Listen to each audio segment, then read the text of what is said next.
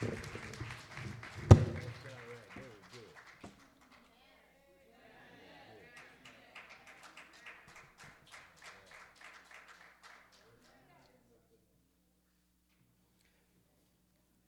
name, can you all hear me?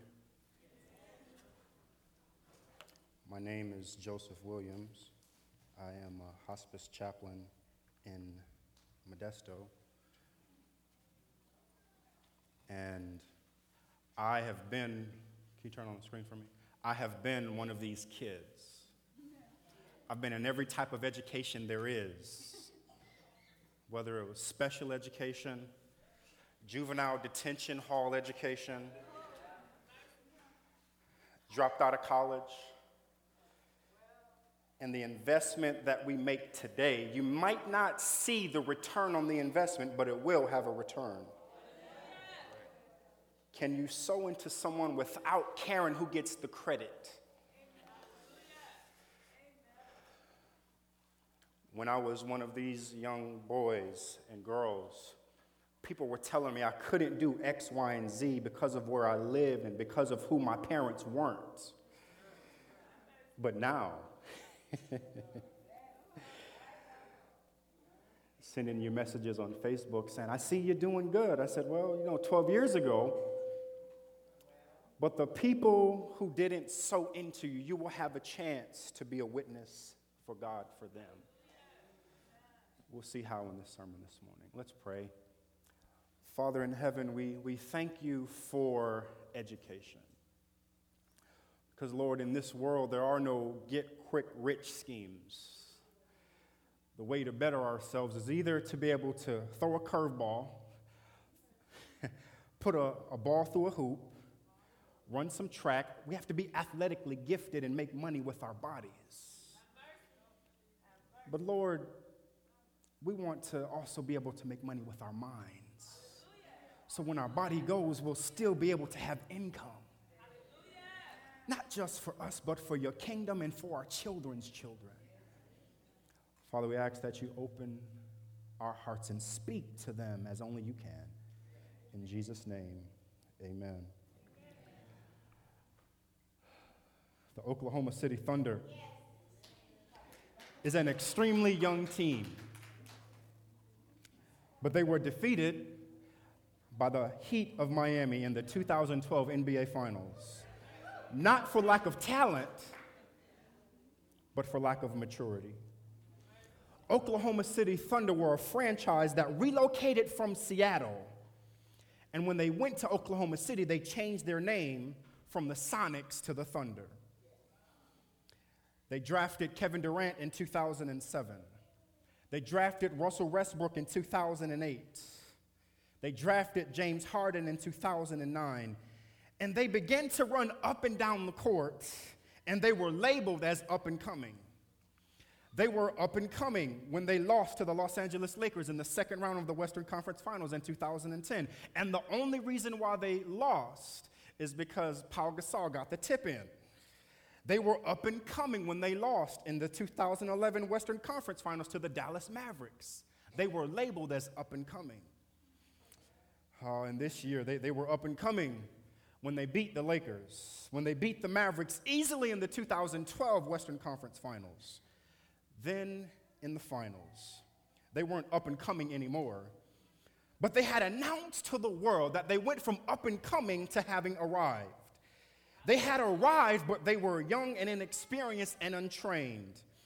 After all, the San Antonio Spurs had won 20 straight games, and you could hear all of the old-timers saying, they don't play the game the way it's supposed to be played. These youngins haven't paid their dues yet.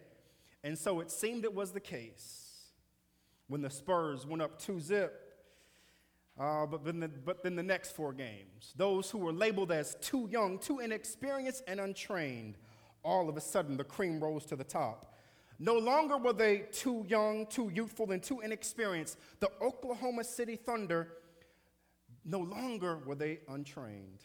They had achieved success. They did the impossible, and they won before it was their time. They had achieved success because they used the antagonism as being labeled as too young. They used it as fuel for their success. But they combined the wisdom of their youth with the wisdom of the older generation of Derek Fisher. Or so they tried. They tried to combine it with their talent and their youth. I believe that's the formula for success in Christian education. It is cooperation, not competition, that will equip our students for success.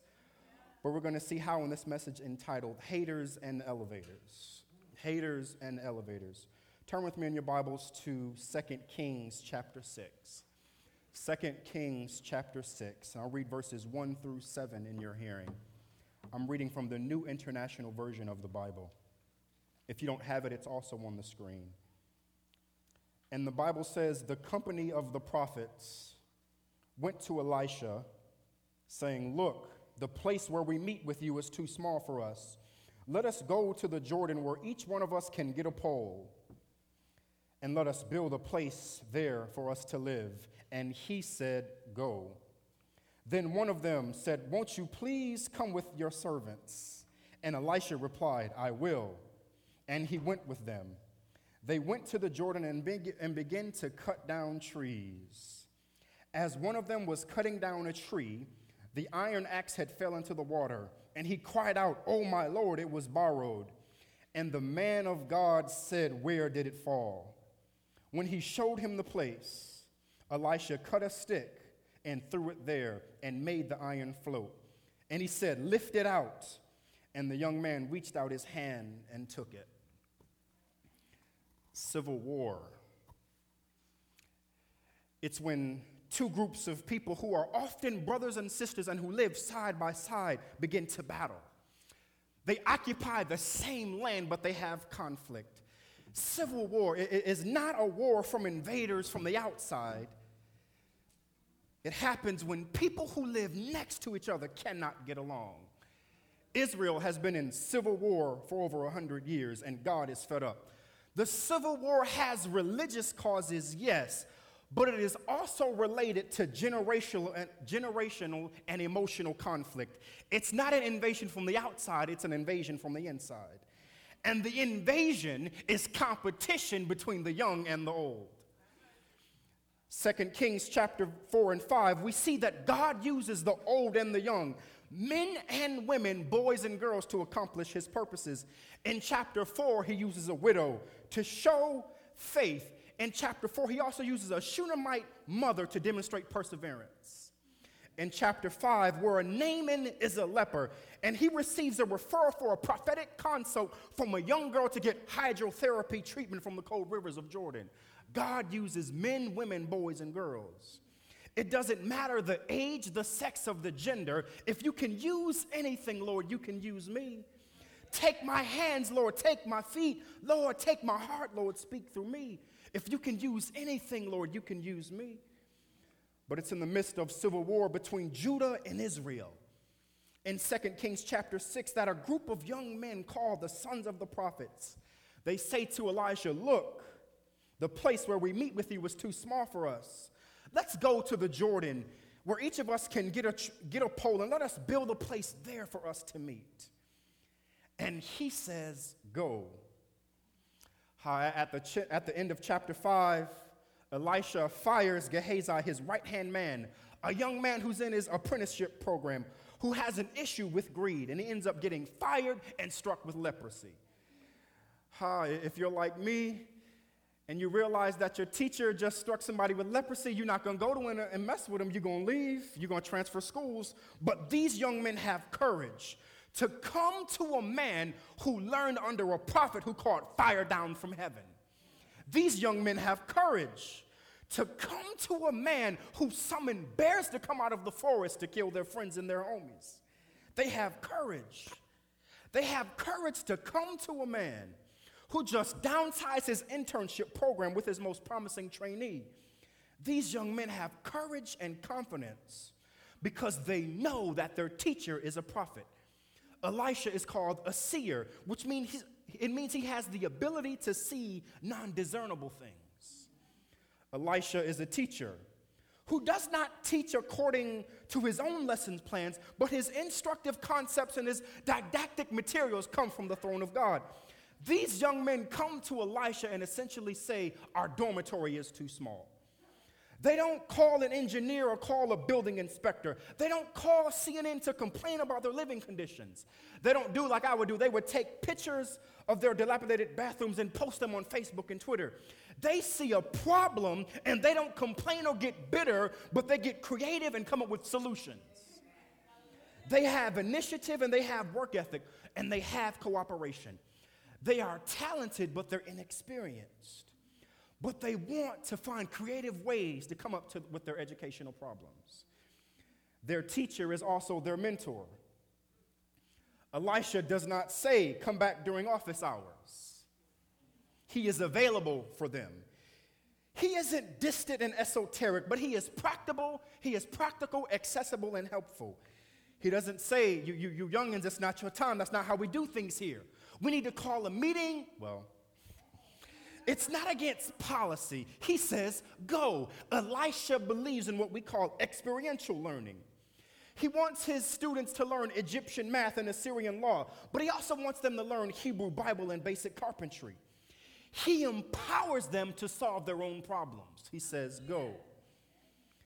Verse 3 and 4 says, one of them say to him, won't you please come with your servants? And Elisha says, I will. And he goes with them. And they go to the Jordan and begin to cut down trees. Not only do these young men have initiative, creativity, and work ethic, but they also have a respective and a cooperative spirit. And Elisha says, I will go. There is a working relationship between teacher and student. It's not an IU form of teacher-student relationship. It is cooperative and says, we. What are you talking about, preacher? It's a different model of education where the teacher can become the student and the student can become the teacher and we learn together. And Elisha goes with them and they go to the Jordan. And Elisha, the teacher, the principal, he gets his hand dirty and he begins to cut down trees. The old is being led by the young. The teacher is being led by the student. And they work together to accomplish their common goal. Their goal is simply to expand their dormitories and their classrooms. They don't have to finance the repairs. They don't have to call a building inspector to check structural codes. They don't have to get a license to get the axes or zoning permits to cut down trees. They are freely able to do what they need to do. But verse 5 inserts tension into our narrative and brings the young and old to a critical moment and shows us one of the core outcomes of Christian education. Verse 5 says, as one of them was cutting down a tree, the axe head fell into the water. Oh, my Lord, he cries out, it was borrowed, it wasn't mine. They are gifted, they are talented, they are strong, and they are young. But they encounter a problem that they cannot fix, and they have a choice to make. But hear me, the problem isn't a spiritual one. It is a practical problem and a financial problem. The axe head was a practical solution to a practical problem. It's being used to cut down a tree, whose wood that comes from the tree can be used to expand and upgrade space. The loss of the axe head will decrease productivity and increase what we call non-productive work time. Losing an axe head was a practical problem, but it also was a financial problem. The young man says, I didn't have money to buy my own axe. I had to borrow it from a neighbor or from a friend. The loss of the axe would be a deficit or a loss to himself and his family. If I was in this situation and couldn't afford an axe, I would cry out too. What do you do when you're young and gifted, but you encounter problems in life? I told you that there is division within the country, and it is based, whether you believe it or not, upon generational differences and division. These young people have good reason not to trust Elisha. I'm going to get some of you older people upset. In the past, in Israel's history, whenever a young person was equipped by an older person, when the older person invested in their gifts, there usually were strings attached and jealousy. When Saul saw the gifts of David, He said, "Come to my palace." But he tried to nail him to a floor because the young person's gifts rebuked the older person's lack of peace. When Eli invested in Samuel, the Bible makes poetic differences between Eli's blindness and Samuel's light.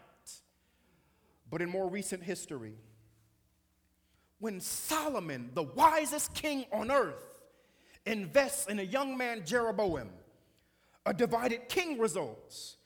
It has to do with the wickedness of the king, yes, but also because the old cannot get along with the young. You're looking at me crazy. 1 Kings chapter 11, the Bible says Jeroboam was a capable young man, and when Solomon sees that this young man is a good worker, he put him over all of the workers from the tribes of Ephraim and Manasseh. Jeroboam went to the right school, did all of his work. He has all of his credentials. He is capable and energetic.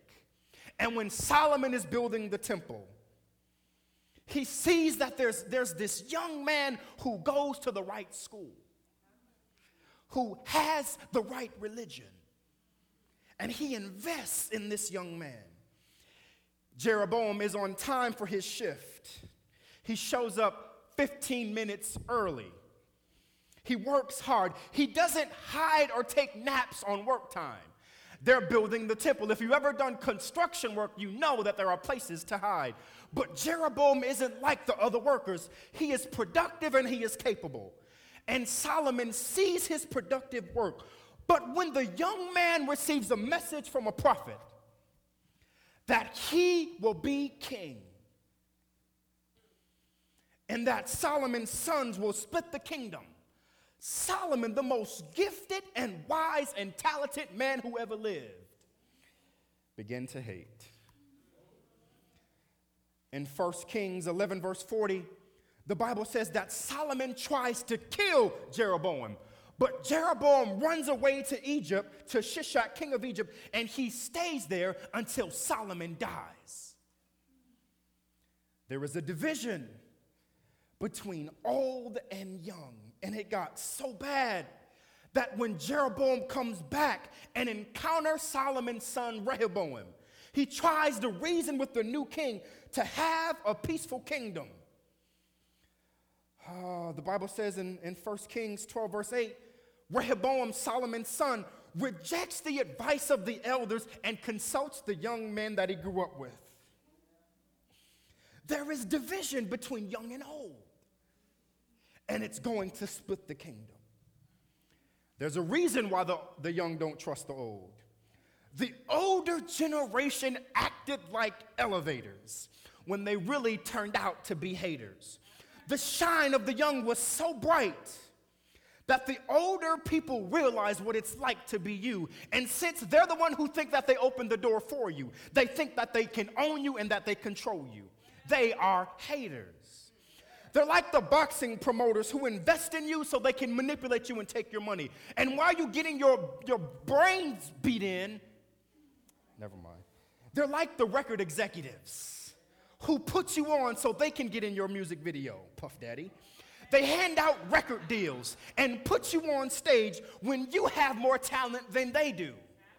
You think Aerosmith and J-Lo can sing and dance? How do you deal with your haters? You're young and you're gifted, and the old invest in you. But some of them have a hidden agenda. You want to know why they do it? Because they don't know how to deal with their haters.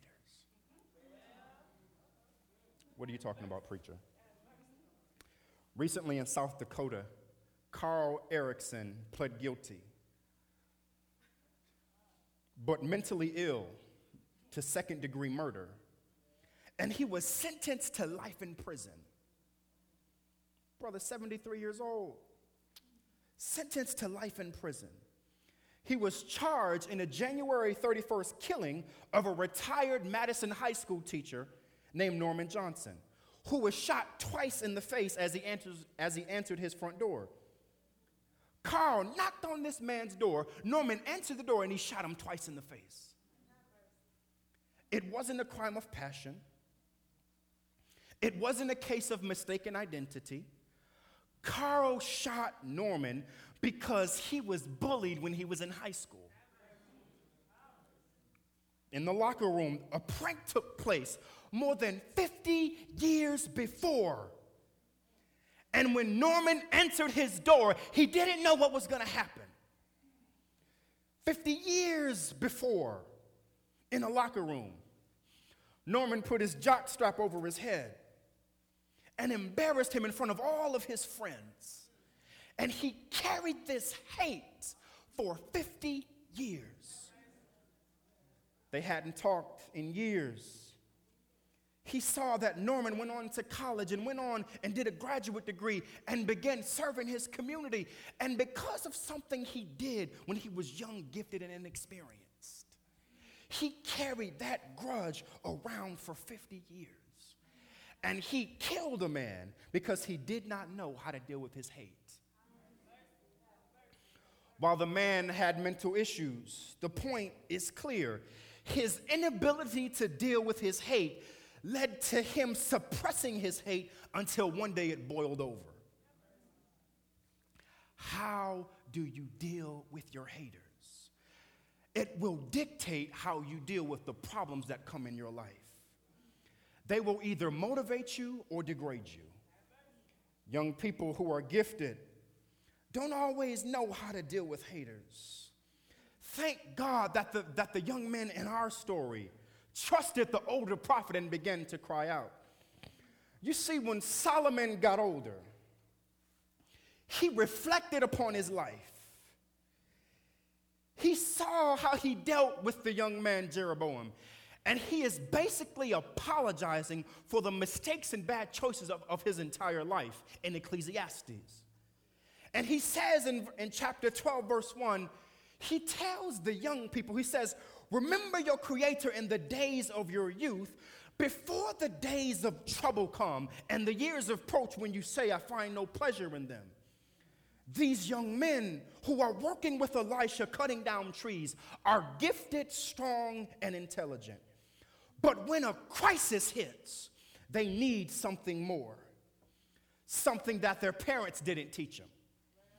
Something that their friends didn't teach them. Something that their aunts and uncles didn't teach them. They need to learn from the lips and hands of a prophet. They're a group of young, gifted young men and women. As I began to look at this story, I was reminded of another group of young people. A group of young people who were gifted, they were called X-Men First Class. The first two members of this special class were born in the early 40s. One was born in New York, while the other was born in Germany. They are both gifted and young, but neither trusts authority. One uses rage. The other tries to use serenity. When young Charles Xavier sees another young gifted girl named Raven, he says, I thought I was the only one. I thought that even though I'm gifted, I thought that I was different. But when young Eric Lancier, he's told that the only way to lock in his gift is to use anger and pain. Raven, she has blue skin, and she is self-conscious in her adolescent years. She is self-conscious because she has what is called a mutation. Actually, they all have mutations, but these mutations create gifts and talents that the world just can't understand. And they're trying to balance what it means to be gifted, young, and strong while being immature and inexperienced. A mutation is a variation or change in the genetic sequence that leads to changes in how the DNA and how the genes are expressed. And because of internal cellular changes, these young men become gifted beyond anyone's understanding, even their own. But the thing is, even though they're gifted and talented, they hide because they're trying to fit in, trying to be normal. What they needed wasn't to be incognito. What they needed was a school. A school where their differences could be understood. A school where their origins could be explained. A school where self-discipline could be cultivated. And that school was called the School for the Gifted. This first group of special mutants was called the first class, implying originality. This school was supposed to be original, not a carbon copy of other schools. A special school for a special people who are supposed to be inventors and innovators. They come to understand that you can be a small school with a small $5 budget, but still have $1 million dreams. What they needed was a school. A school where they can be gifted and broke, but still have expensive taste. What they needed was a school. A school where it was explained to them that you have to have vision before provision, but all you need is a dream. At first, this school was a restrictive place. It was a government-approved place. And these young special mutants didn't know how to deal with their gifts and their haters. And it led them to engaging in immature behavior. Eric Lancier is holding on to so much hate and rage that he almost kills himself trying to get revenge. Another mutant subjected herself to stripping because her gift was underappreciated. She thought that if she could give herself away, then maybe her gift could be understood. Another mutant is imprisoned because he cannot control his gift. Another young mutant is working a dead-end job, even though his gift is bigger than his position. They are not meant to be normal, but meant to be gifted. They can't learn it in the streets, but they have to come to a school where they can harness their giftedness. But because they are gifted and young, the older adults say they're not ready. They're kids. They don't understand the bigger plan. Of course they're kids. They're young. They need mentors. They need a school where older people can mentor them and not hate on them and walk alongside them and teach them the way. You see, when we see our kids knowing how to use phones before they can talk, that doesn't mean that they're strange. It means that they're gifted. When we see young boys and girls playing the piano and liking classical music before they can walk, it means that they are gifted. When we see them memorizing and quoting scripture when we're fumbling and bumbling over chapter and verse, it means that they're gifted. What they need is a school.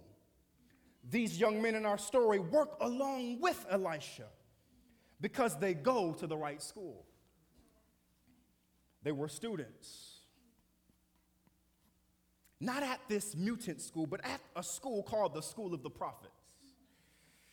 This school wasn't started by Charles Xavier, the first X-Men, but started by Samuel the prophet over 100 years before. At this school, which isn't approved by the government, they learn the Bible, they learn Hebrew, they learn salvation history, but they also learn things like gardening and carpentry and technology. They don't just learn how to use their mutant power, but they learn how to use their anointing and how to dedicate those gifts to God. This school has limited space because of high enrollment. This school is so tight, they have satellite campuses around the kingdom to facilitate distance learning. They enter to learn and depart to serve.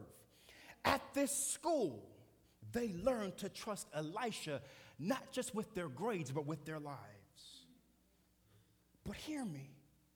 How can they trust and elevate when they've been burned by the previous generation and the example that you've set for me as an older person is flawed?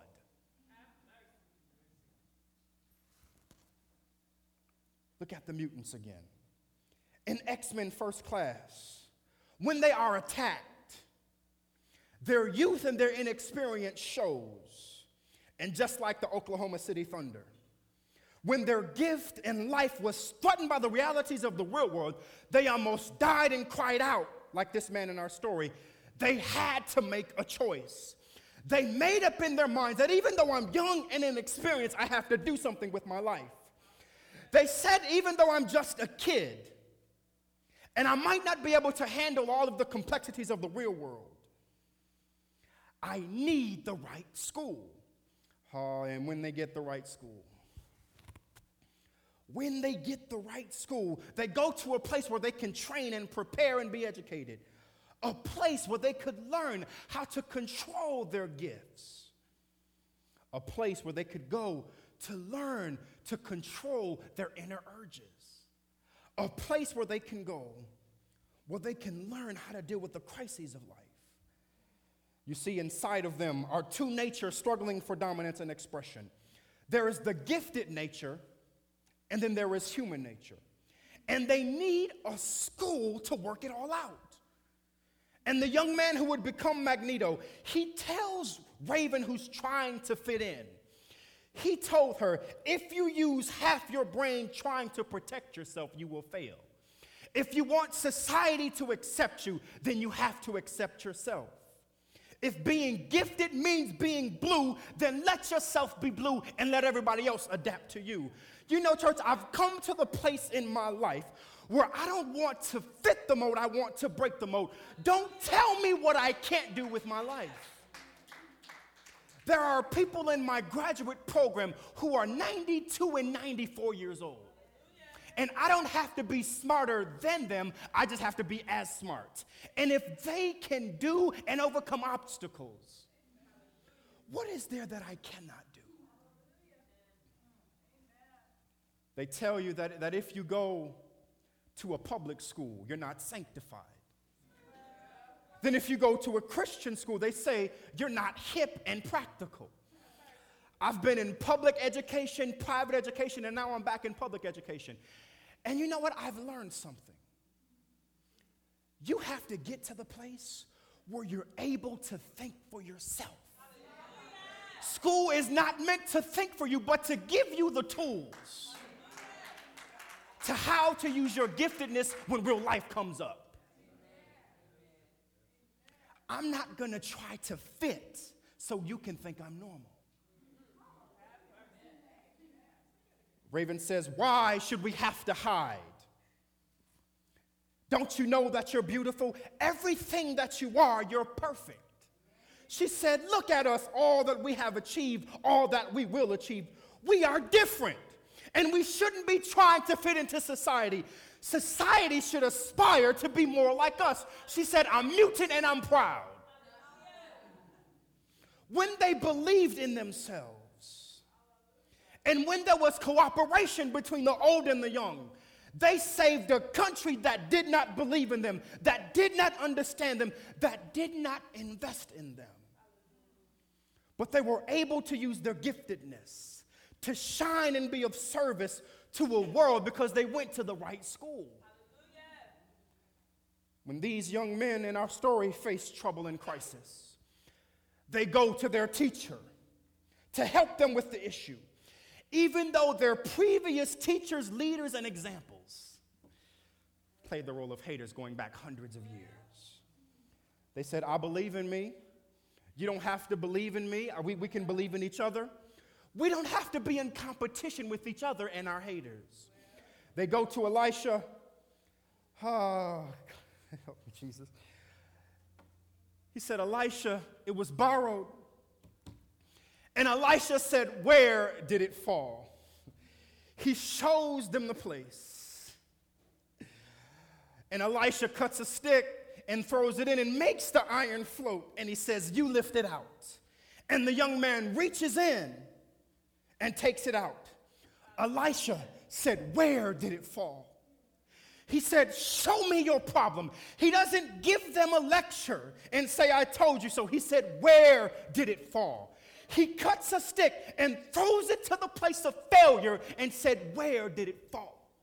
When you come to me with your problems, I will not judge you for your issue, but I'll say, where did it fall?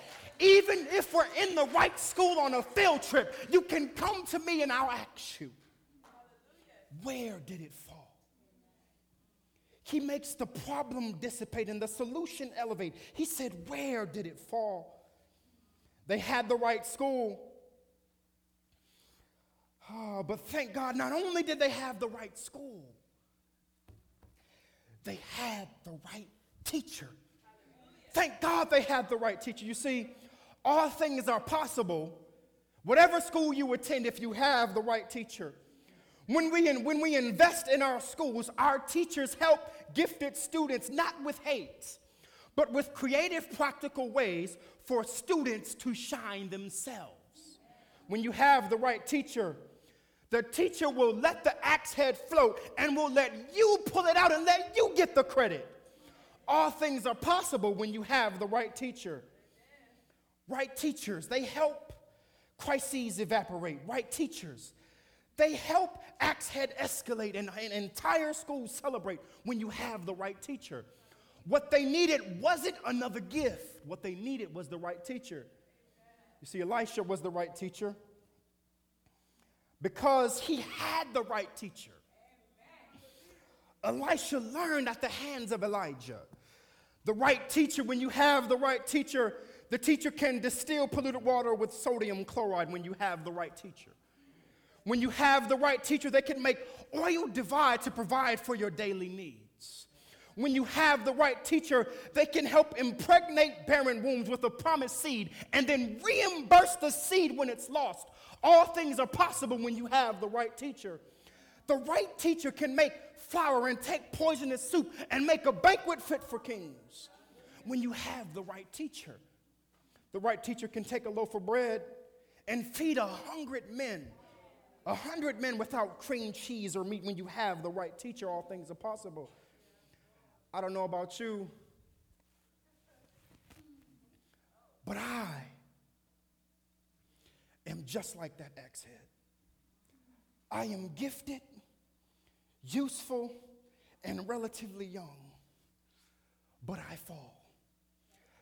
I went to the right school. I had the right teacher, but I fall. And when I fell into the water, my teacher didn't give me a math equation about mass divided by volume to give me the density of my fall. My teacher simply said, where did he fall? He could have given lectures about my mutations and my gifts. He could have given instructions on how I can deliver myself. But the master teacher said, where did you fall? The master teacher cut off a piece of wood, and when I began to fall, all of my haters began to say that he's sinking deep in sin, far from the peaceful shore, very deeply stained within, seeking to rise no more. They called Magneto because he can pull metal out of water. But when they called Magneto, Magneto said, I am not able. They called Charles Xavier because he can read minds. But when they called Charles Xavier, he said, I'm not able. They went down the line to Wolverine, Phoenix, and Storm, but all of them came back the same, and they said, I'm not able. They said that Joe is falling, and it seemed like death had won. But the master teacher said, where did he fall? Not only did he say, where did he fall, but he took action and cut a piece of wood.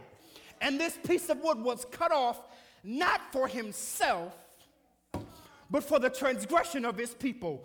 He was cut off to make atonement. He was cut off to confirm a covenant.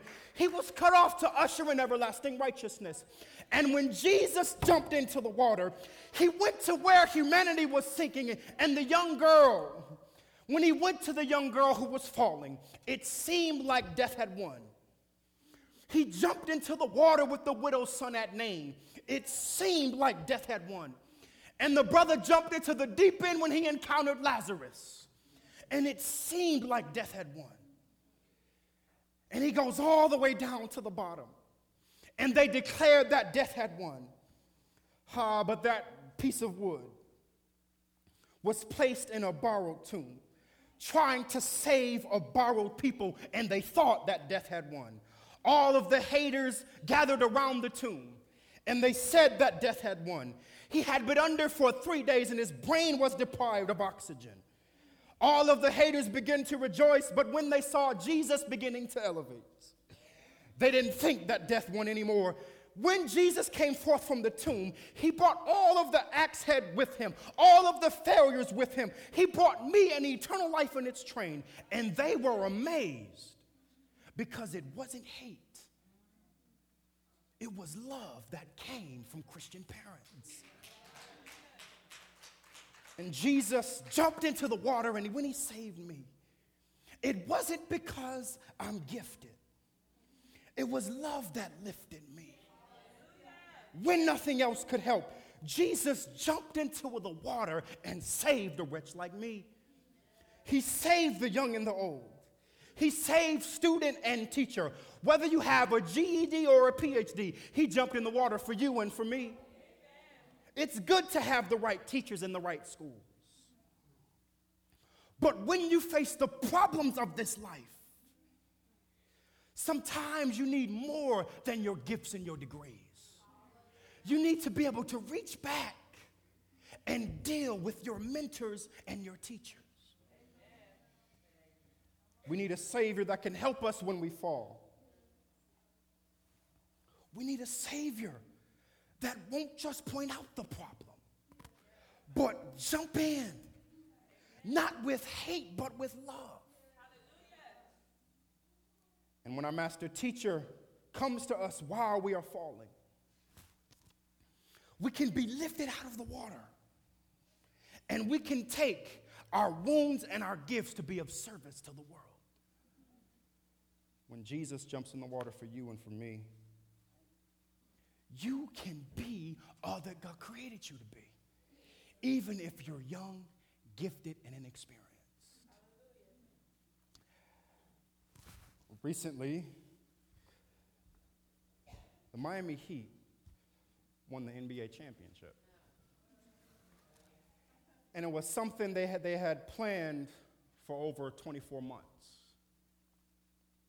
Back in 2010, LeBron James got with his buddies, none of which graduated from college. And they got together and they said, we're young, we're gifted, we're rich, and we're famous. Let's put our gifts together and win not one, not two, not three, not four, not five. Let's get together and win all of these NBA championships. And as soon as LeBron James signed on the dotted line, the older people begin to hate. They begin to set his jersey on fire in the city of Cleveland. His former teacher and boss wrote him a scathing letter. And nobody carried more hate than LeBron James in 2010 and 2011. They called him a choke artist. They said that you're the best player on the planet, but you cannot rise when the situation calls for. He was constantly ridiculed by the Boston Celtics, by Paul Pierce, who's saying you can't elevate when the situation calls for it. And you know, when he got beat by the Dallas Mavericks, they began to heap hate on him.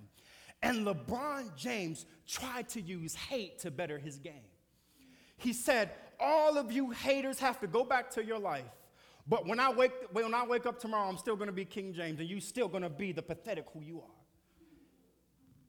But when he went back to the drawing board during the lockout, he went down to Houston to get back to the basics with Akeem Olajuwon.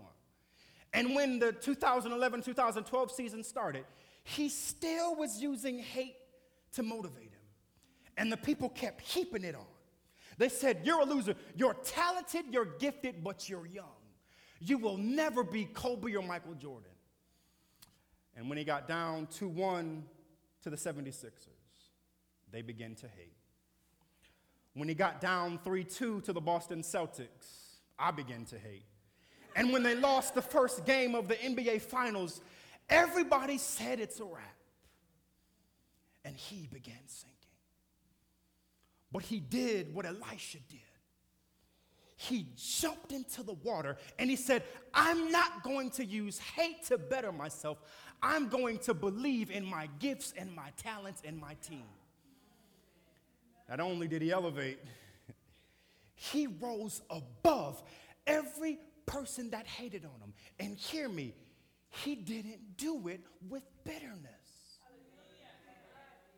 And when they gave him the trophy, not only did they crown him champion, they crowned him most valuable player. And on Monday morning, they're going to crown him king. He's going to have a coronation parade there in the streets of downtown Miami. LeBron James elevated and became champion, not because of the hate as motivation, but because he believed in himself and trusted his teachers. I don't know about you, but when Jesus came to this earth, he didn't come through natural ways. When he was a child, as a baby, they hated on him, tried to kill him. When he was 12 and came to camp meeting, they said, you didn't go to K through whatever. You didn't go to our schools. Where do you get the audacity to argue and discuss with us? They hated on him. And when he got to be a grown man, he said, I'm gifted and I'm anointed and I need a place for ministry. But they said, you did not go to the right school. And he said, I may not have gone to the right school, but I have the right teacher. The right teacher is my mother and my heavenly Father. Jesus refused to use hate to accomplish his goals. And they hated on him until the very end, trying to get a rise out of him. When he was on the cross, they began to hate on him even more. And he refused to respond hate with hate. What he did was, instead of hate, he gave love. And he said, even though you're falling, I will not use the hate that you heap on me to accomplish your salvation. I will believe in my own divinity and accomplish for you what you cannot accomplish for yourself.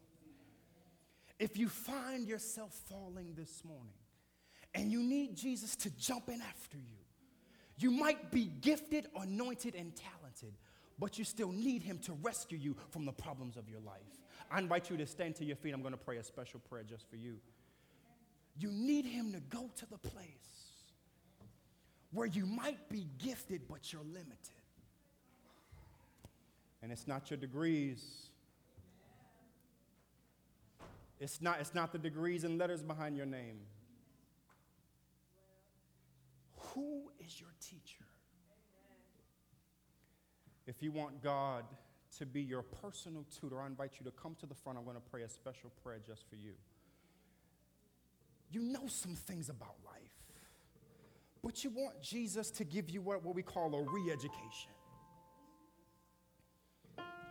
Whether you've graduated from kindergarten, elementary school, middle school, high school, or college, you want a re-education. You want some continuing education at the school of the Master. Come to the front. I'm going to pray a special prayer just for you. And hear me. If you go to the right school, there is nowhere you cannot go. There is nothing that you cannot do with your life. Even while you're falling, people hate on you. They will be the ones that send you congratulations letters when you graduate. Bow your heads with me. Father in heaven, we look at our gifts.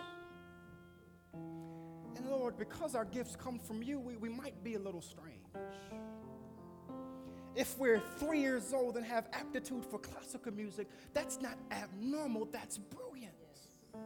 When we're 2 years old and knowing how to pray and singing those songs that we learned from our mother, that is anointing. Father, I ask that you cover every person here under the sound of my voice that is young and gifted and talented. Give them a cocoon. Give them a place, whether it's home, school, or church, where they can cultivate their giftedness. And a place that is supportive, where they won't have to be in competition with the older generation, but learn how to believe in themselves and to be in cooperation with the wider world. Father, if LeBron James can do it, we don't have to be better than him. We just have to be as smart. If Shaquille O'Neal can get a PhD, what is there in this life that we cannot do? We don't have to be smarter, just as smart. We don't have to be better than anybody, just be the best us. And when we are the best us,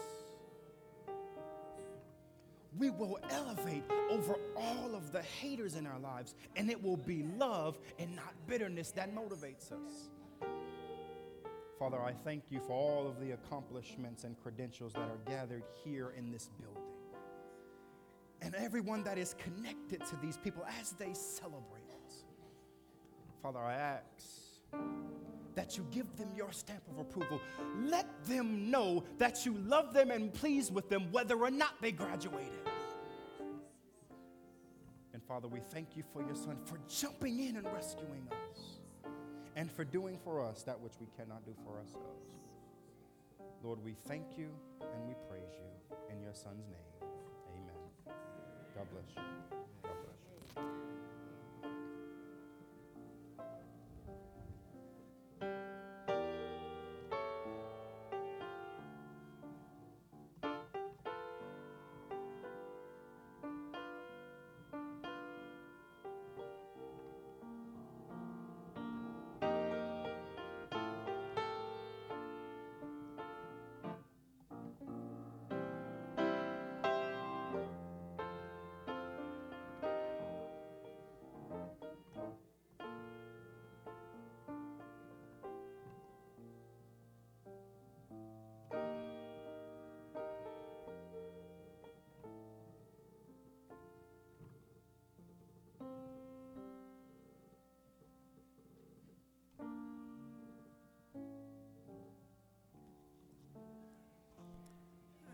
It's time for the closing prayer, so can everyone please stand? Okay. Please bow your heads for prayer. Dear Heavenly Father, thank you for this Sabbath, and thank you for bringing us all together for church. And I pray that you will help us to get a good message out of the sermon.